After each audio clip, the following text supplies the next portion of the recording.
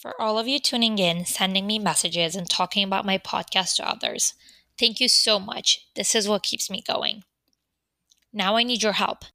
If you've been listening to this podcast, if you liked it so far, I'd love if you could book 15 to 20 minutes with me down on the Calendly link in the episode description. Of course, you'd be compensated for your time with a $10 gift card of your choice. I want to get to know you better as my audience and as a podcast listener, what you've been liking, what you want to know, roadblocks when it comes to persuading people or accelerating in your career, and just what you'd like me to produce more of. My goal is to ultimately make this podcast more valuable and entertaining to you. If that sounds like you, please book that time with me below on the Calendly link. The link is in the episode description. I look forward to meeting you. Now, without further ado, let's start talking about some negotiation. Hello, hola, ni hao, salud, namaste everyone, wherever in the world you're listening to this, and welcome to 100 Sum Game, a podcast where we discuss negotiation, persuasion, and influence. Join me as I interview master negotiators from a new industry each episode and get inspired to get the best outcome for yourself while creating value for your counterpart. My name is Adele. I'm a recent economics and psychology grad with experience in finance and marketing, and I'm fascinated by the power of negotiation to change your life and career. Whether you're an early or seasoned professional looking to accelerate your career, negotiate your value, and tactfully handle conflicts, or simply a curious individual aiming to level up your soft skills, leave your shoes and missed opportunities at the door, and let's get started. Welcome all to another episode from 100 Sum Game.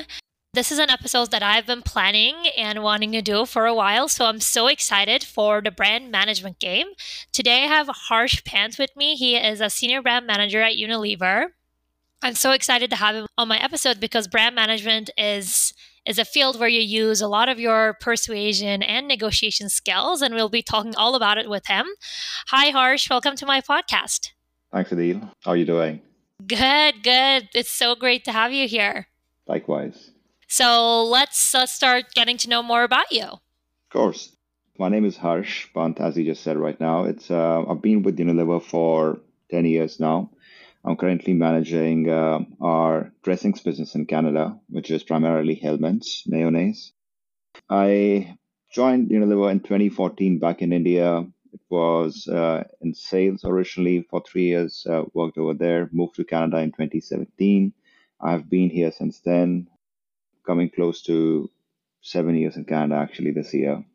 I've always been in brand management since then. I've worked across all of our beauty and personal care brands, Dove, Axe, Vaseline, Pond's, you name it. I've also worked on home care for a while, which included our Vim and 7th generation businesses.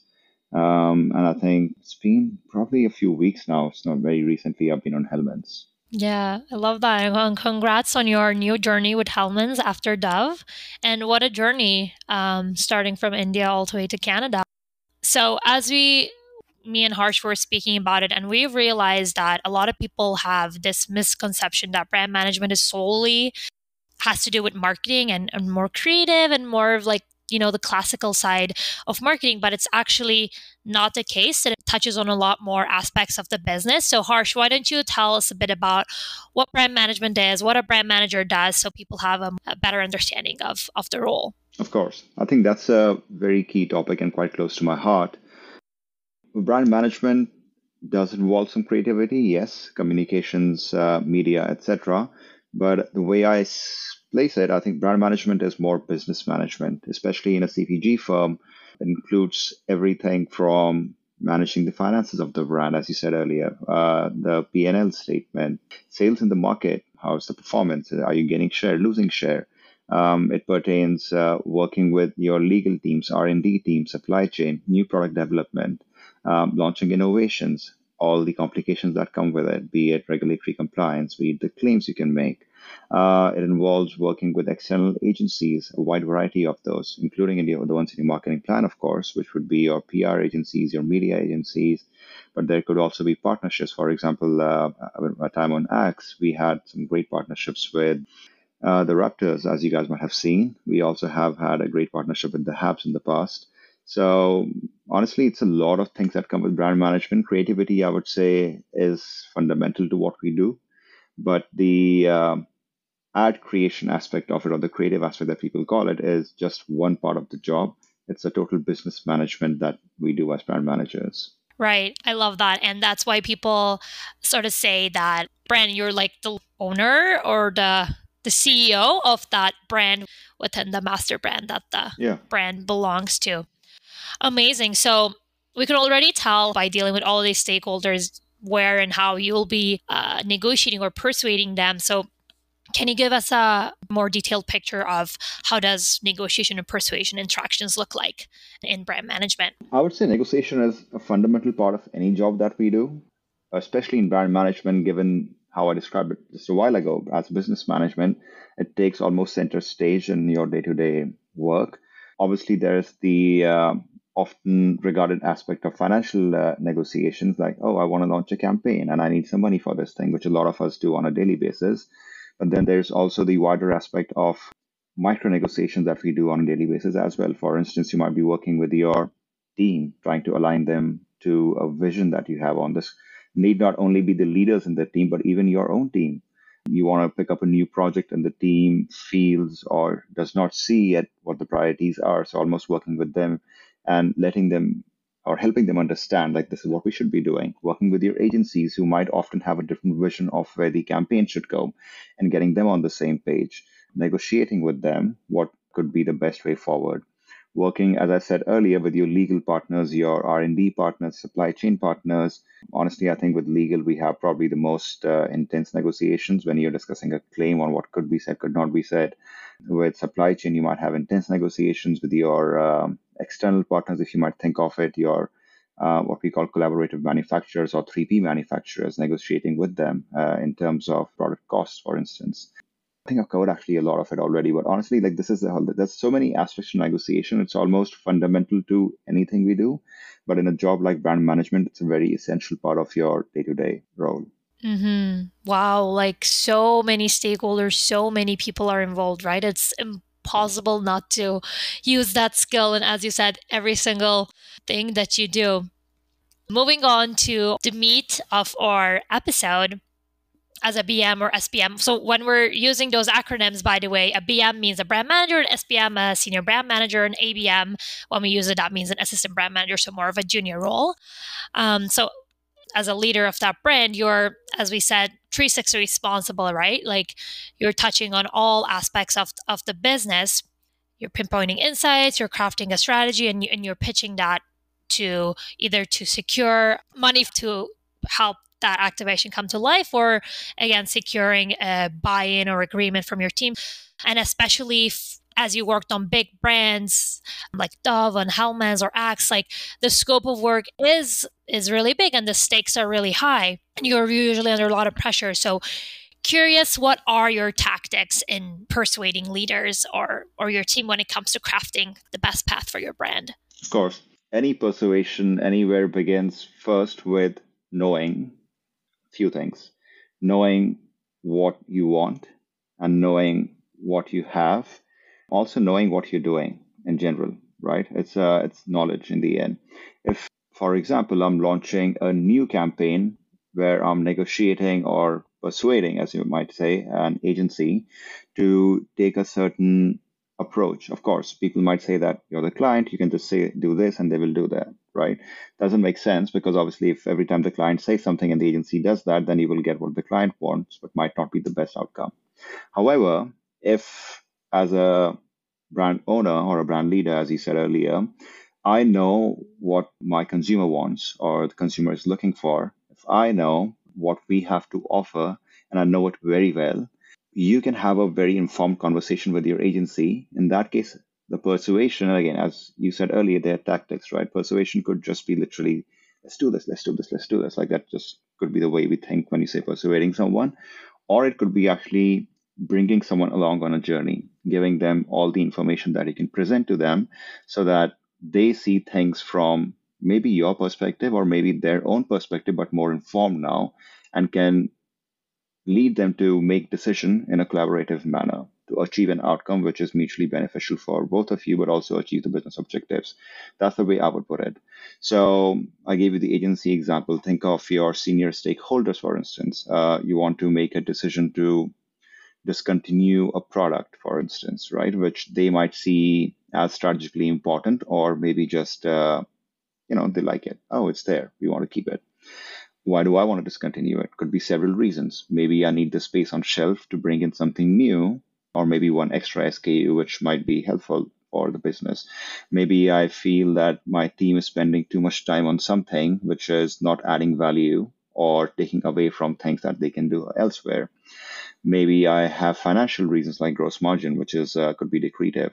There could be several ways, and if you bring that information in a comprehensive manner to inform your stakeholders, whomever you're negotiating with, in this case, the senior leadership, you could call it making them see your perspective. I would call it having an informed discussion and bringing all the stakeholders on the same page. Because in that case, you're not persuading someone to do what you want. You're then working together to achieve the best possible outcome for the business. And that's the way I like to approach it. Yeah, that's really important. And I love how you sort of put consumer as your North Star too when you're dealing with Yeah. agencies. What I'm understanding from all of this is you're using more of like a data driven approach when it comes to aligning like senior stakeholders or agencies. That's true. That's, I would say, my personal approach also, which something which I feel works really well when you're trying to bring various people who might not have a complete view of what you're trying to do or achieve or what you're discussing. You can take different approaches, of course. There could be just a conversational approach. Some people are truly charismatic in the way they say and do things, and you can actually bring people along just by saying those things. Yeah, true. And we have seen that in politics, for instance, right? We do get persuaded and vote for people, even though we might not really know what they're saying. Yeah. Anyways, but if you think of a job situation where a lot of people whom you're working with know what's being done, they have a clear POV on what should be done, just letting them know, oh, we should do this thing because this is so cool, and this, or using your charisma might not work often. The best way to approach in that case is actually presenting data points, which can show them the real picture. So let's take an example again, and let's take a consumer example. An agency might come to you and say, let's take this line of communication. I could either go and say, oh, you know what, let's not do this thing because I don't like it. Or you can say, my gut feeling says this will not work. Or you could actually go back and say that, you know what, we have X amount of consumer research which has shown that this thing, again, not in those exact words, which sounds a bit pretentious, but almost telling them that, this is all the consumer research we have done. We know our consumer. When we have said these things or when these kind of concepts are presented to them, they did not respond well for so and so reasons. However, when you brought in these facts and X number of consumers responded in such manner and so many in such manner, the conversation just changes. Then you're not trying to convince someone about your point of view, but you're literally stating facts or insights that you have gained in your work, and then you're trying to show them why this matters. It's a much easier, much more informed conversation. Similarly, if you think of my previous example on discontinuing products, I can give a few pointers, as I said earlier, but you can also go and actually pull out data points which show you, oh, this particular product has been declining at this rate for the last 2 years. Its gross margin was so and so, but due to, let's say, commodity costs or something or the other, the gross margin now is reduced by this much. It has such little contribution to the portfolio. However, and I'm just literally giving examples which might be true for most people who do this job. Given that this is on e-com and we need to support it with, your e-com images and text and copy and making sure the stock is there, it increases so much work for our content teams, our supply chain teams on management. So this one truly is not adding value. And of course, most organizations have very clear frameworks. Obviously, most mature organizations have very clear frameworks about these things, so you can actually go by those. The ones where you don't have those frameworks, you can actually create your own frameworks and showcase them. That, of course, helps you show to people that I know what I'm doing and I can actually think in very logical terms. But then also it helps you convince them, as you said, persuade them to understand your point of view and eventually influence them to the decision that you want to achieve. Yeah, and when a lot of these different stakeholders are involved, who have different priorities or who care about a different side of the business, like maybe my approach is to, I mean, my goal is to like grow my brand or like improve like the gross margin. However, for example, like the Hmm. finance team or like the supply chain team, etc., or the agencies have like different goals in mind or different things that they really care about. So I believe that as you're approaching the persuasion, the conversation, you probably start with like what they care about first. That's a really good point. And let me actually give you another example, which is outside of the usual things that I've said so far. So let's take, for example, a particular claim. A claim essentially in marketing parlance is a statement you make on any pack or any communication or anything. If you're saying my product is the best in this category, that's a claim. If you say this product contains vitamin E, B, C, whatever, that's a claim. Sometimes these claims can get quite tricky, to be really honest. That's why we have legal teams which will evaluate the claims to make sure that we are not in the wrong, i.e., we are not misleading our consumers, we are not inadvertently saying something which might not be, the right thing to say competitively in the market. So you go to legal and you will discuss a claim. And legal, let's say if they say this claim does not work for XYZ reasons, you would have to first go to their place and understand why they are saying that. I've often seen a lot of marketers, even very good friends of mine, make this mistake, go and headbutt. I need this thing for this reason because this is so important, right? However, your lawyer is saying that for a certain reason, and they are not wrong. They know what they're doing. I think the first place in any discussion, and this is true for any discussion whatsoever, is trusting the party that you're working with, that they are also working towards the same outcome and with the best intent to achieve that outcome.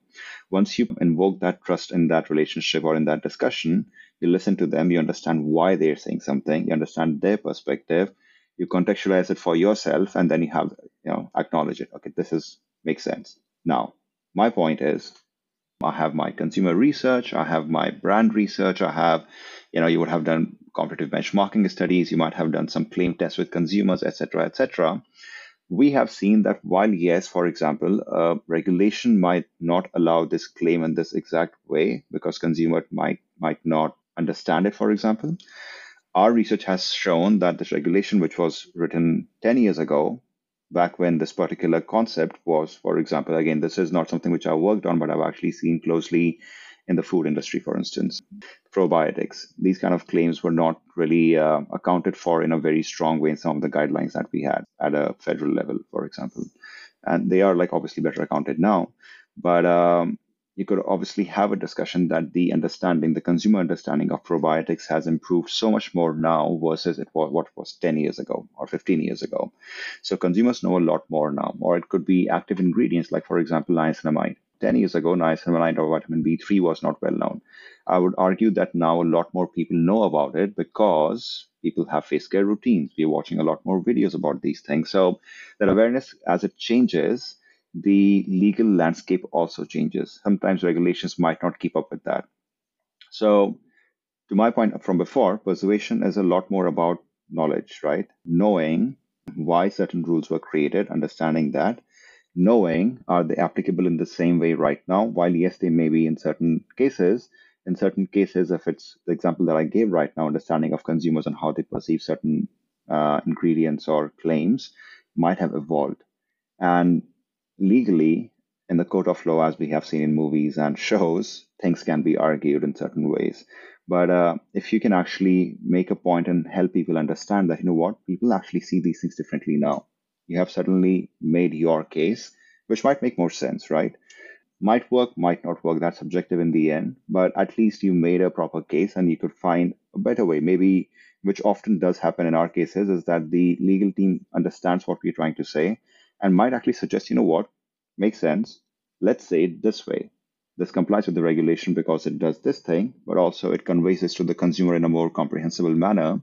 And then you're able to come up with something completely different from what maybe you were imagining because you were thinking in a certain way only. So what that unlocks is like maybe a better claim. Maybe it unlocks something which is safer to use, but at the same time, it still creates the same impact.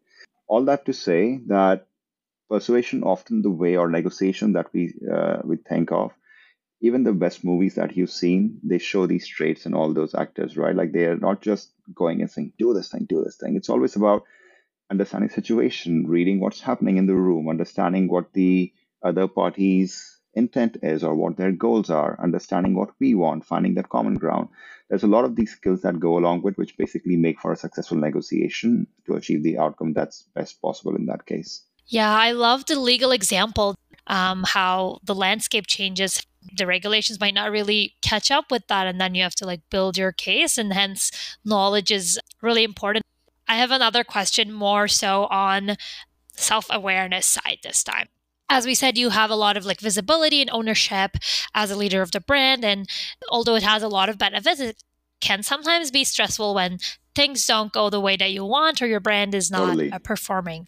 But as an SBM or a BM, you're expected to lead your brand and your team in these ambiguous, if you will, and challenging times. And your attitude, your body language even becomes more important. So curious Hmm. how you exude confidence in these situations, and how do you like regulate your stress? Yep, that's a great point, actually. And it's extremely important, especially in a situation where you're leading a business, right? And there are people, if not looking up to you, at least looking at you for direction, for guidance, for that leadership. I'll go back to where I started, and you'll see this is probably the theme of this episode: knowledge. While I completely 100% agree, like all the other things that you mentioned, like empathy, listening, etc., are extremely important in these situations as well. I feel knowing helps a lot with that piece around exuding confidence and having a certain persona in the room. I have found myself in situations where I went to a discussion not really knowing strongly what was going on. And in that situation, if I went in to try and get the outcome without listening to anyone else and just like trying to achieve the outcome, I've often fumbled. I've often come across, I'm not sure how I came across because no one told me you came across as this, but like in my mind, at least, I felt like I would have come across as someone who's just rambling and not really landing a strong point. I have not been able to bring people to my perspective or like on the same journey as that I have been. However, places where I have had the best discussions are where I knew the issue inside out. I knew every single aspect to it. I had, even before the meetings, spoken with the stakeholders like, maybe R&D, maybe supply chain, finance. I went to a discussion, I think it was a few years ago. I forgot who was it, but definitely someone very senior. And they had a clear perspective. And one thing you will, of course, see several times that, especially in jobs like ours, by the time you reach a certain senior position, you have a perspective on everything because you're supposed to have perspective on everything. However, that does not mean that you know everything inside out, right? And it's a fun anecdote, but when I started my job back in India, I was in sales, and we had our CEO visiting my sales area, and I was like obviously nervous, right? It's like you just first year in your job, you see us visiting, like want to see what's going on in the market, everything. My manager at the time said something which honestly I really believe in now as well. Uh, he said that, your CEO can come and say anything, and you have to listen to them, and they can come on literally and like rag you on the spot, and that's fine. But one thing that no one can tell you is about your business, anything. You're the person who's closest to your business, who knows that thing inside out, who should know that thing inside out. If someone else comes and tells you that your business is not doing, so and so, or not growing or whatever, like with some data or whatever, and if at that point you can't answer, that's when you should be nervous. But if someone comes and tells you like this thing, honestly, you should know everything about your business. So that has been my approach, knowledge, right? So if you know what's going on, so in those discussions, the recent one that I talked about a few years ago with that senior leadership member, when they gave a perspective on a particular innovation that we were about to launch, on why it was actually a good idea to launch this one at this time for so and so reasons, I actually had enough data points from R&D and supply chain on my side in this particular case, and also some stuff from CTI, which is our Consumer Technical Insights team, around claims and consumer understanding of the thing, on why it might not make sense to launch it either right now or in the form that it is being presented. I mean, the proposition of the particular range. But I could do that because I knew what I was talking about. I knew what was my perspective, very clear on that.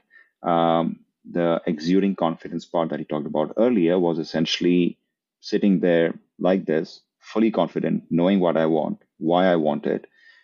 Yes, being open to hearing their feedback and maybe a new perspective is presented, but landing my point very clearly with all the various pieces of information that I've collected. So for me, I think that's the one piece I feel brings in most confidence, which is knowledge, knowing. Once you have that, all the other tools in your toolkit, which you talked about earlier, which is listening, empathy, etc., these help you achieve a better outcome. But for me, that fundamental thing is definitely knowledge. So knowing like the what, how, so what part of it and having data points to support each part of your case. Another thing that you mentioned earlier, knowing the other person's perspective beforehand. Yeah. If you go to a room and you already know why a VP might be, or why VP might propose something, and the discussions that they have been, which means that you might have to speak with a few other people. Maybe you have to speak with your manager or your manager's manager or someone else who might have be better privy to the conversation that have been going in the boardroom. But it's all about gaining that intelligence and that knowledge about every single aspect that could come up in that discussion, knowing what you have collected, knowing what maybe even they have thought of, and then being ready with every single eventuality that could arise. Almost doing the heavy lifting before you actually do the big reveal, right? And that's what Yep. an engagement manager from McKinsey in our management consulting episode also spoke about. The biggest thing that she does is she does the heavy lifting before the big reveal so that the alignment is easier. And when a VP might be caring about the bottom line, the profitability, right? Then you might start your conversation with how this XYZ is actually going to help, improve the profitability. So and then they're like, okay, they're hooked. Or you could even say that XYZ will not help with Yeah, profitability because we have ABC coming in later, which will help profitability. This one achieves a different purpose altogether. there you go. Yeah, exactly. I feel like I've learned a lot too. And before we end this episode, I want to ask you, so we spoke a little bit about having that knowledge, coming in the room with that knowledge. So do you have any tips for, ABMs, as we said, or junior marketers in this field on how to build that knowledge, or how can they use that knowledge to get people excited about the future? So I think that's a topic that's really close to my heart. I've often had conversations at office with people whom I mentor, coffee chats, and I like talk about this extensively. I would love to speak about that. But and again, I have been there in the past, so I can almost give you like the mistakes that I have made or think the way I approach these things and did not achieve outcomes. I think the most important thing is doing your job, really applying yourself 110% if you can, getting fully immersed, learning as much as you can, especially in the early years. The beauty of the early years in your job is that responsibility is there, could be high, could be low.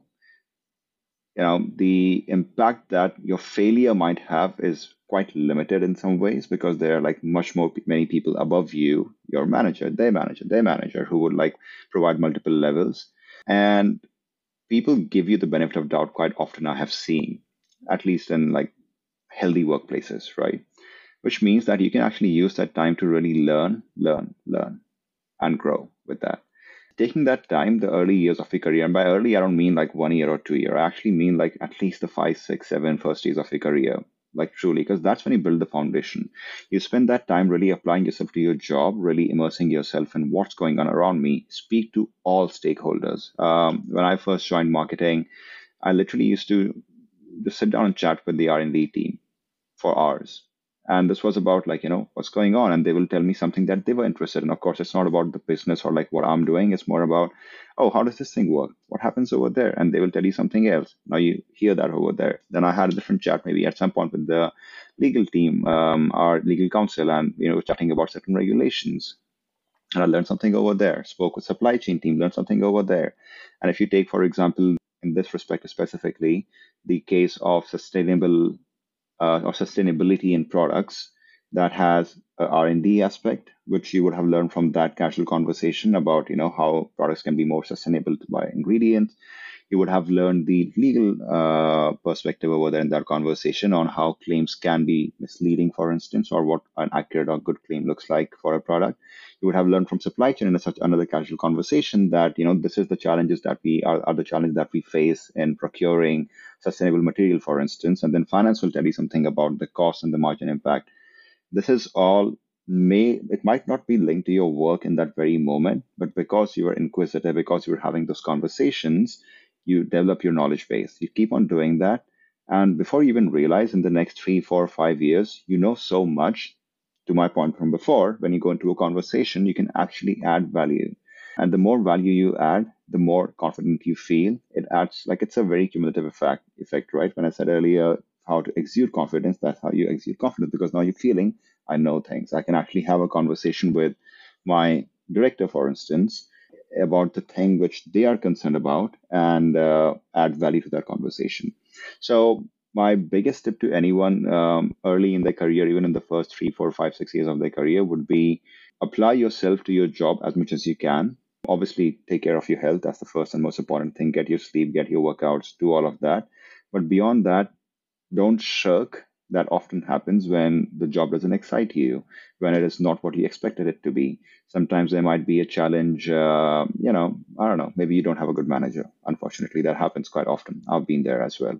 But then through all of that, how do you keep your motivation up and make sure that you always have your eyes set on what you're working towards? X years from now, I'm going to be the CEO. I'm just making that up. But if that's my goal, this is the time that I build the foundation. Having that clarity and just like applying yourself through your early years, I think that's the most fundamental thing. It just doesn't help with building that knowledge. It also helps a lot of other things. When you speak with all these people, they start regarding you as someone who's inquisitive. You do that for 5 years and you add value in conversations.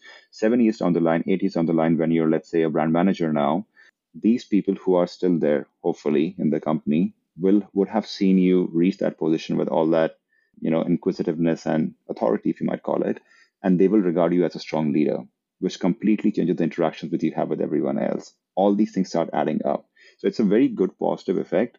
There's a beautiful thing, which this is a different concept altogether.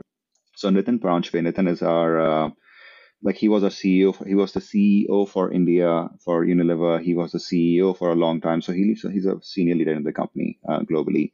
And he said this one thing when I first joined the company. He talked about what we say mental quitting now. He talked about it in a different way. He's like, sometimes when we are not feeling immersed in a job, or we are frustrated, or we are sad, or we are just not, getting what we wanted, we stop applying ourselves. What that does is you still work, you still deliver the outcomes because you've been paid to do that, that's your job. However, you stop deriving value from the job for yourself more than anything. And the moment you stop that, it's like, what's the point, right? Because in the end, if you're not growing with any job or thing that you're doing, so I've always tell people this thing, like, be clear. One, you should be giving to the organization something, which is the value that you add. But at the same time, you should ensure that you're adding value to your own experience and growing as well. If you can achieve that, I think you will see the differences yourself in a few years, everyone. Mm-hmm. Curiosity is so important, right? Raising your hand to join like new projects, or again, be inquisitive about what the departments that are impactful in the work that you're doing, their perspective, their work. Again, I agree that it really builds a good reputation for yourself in the company. And that's a really great advice in building that knowledge and coming to the room with confidence and with strong, persuasive arguments. Thank you so much, Harsh. This was a really great conversation.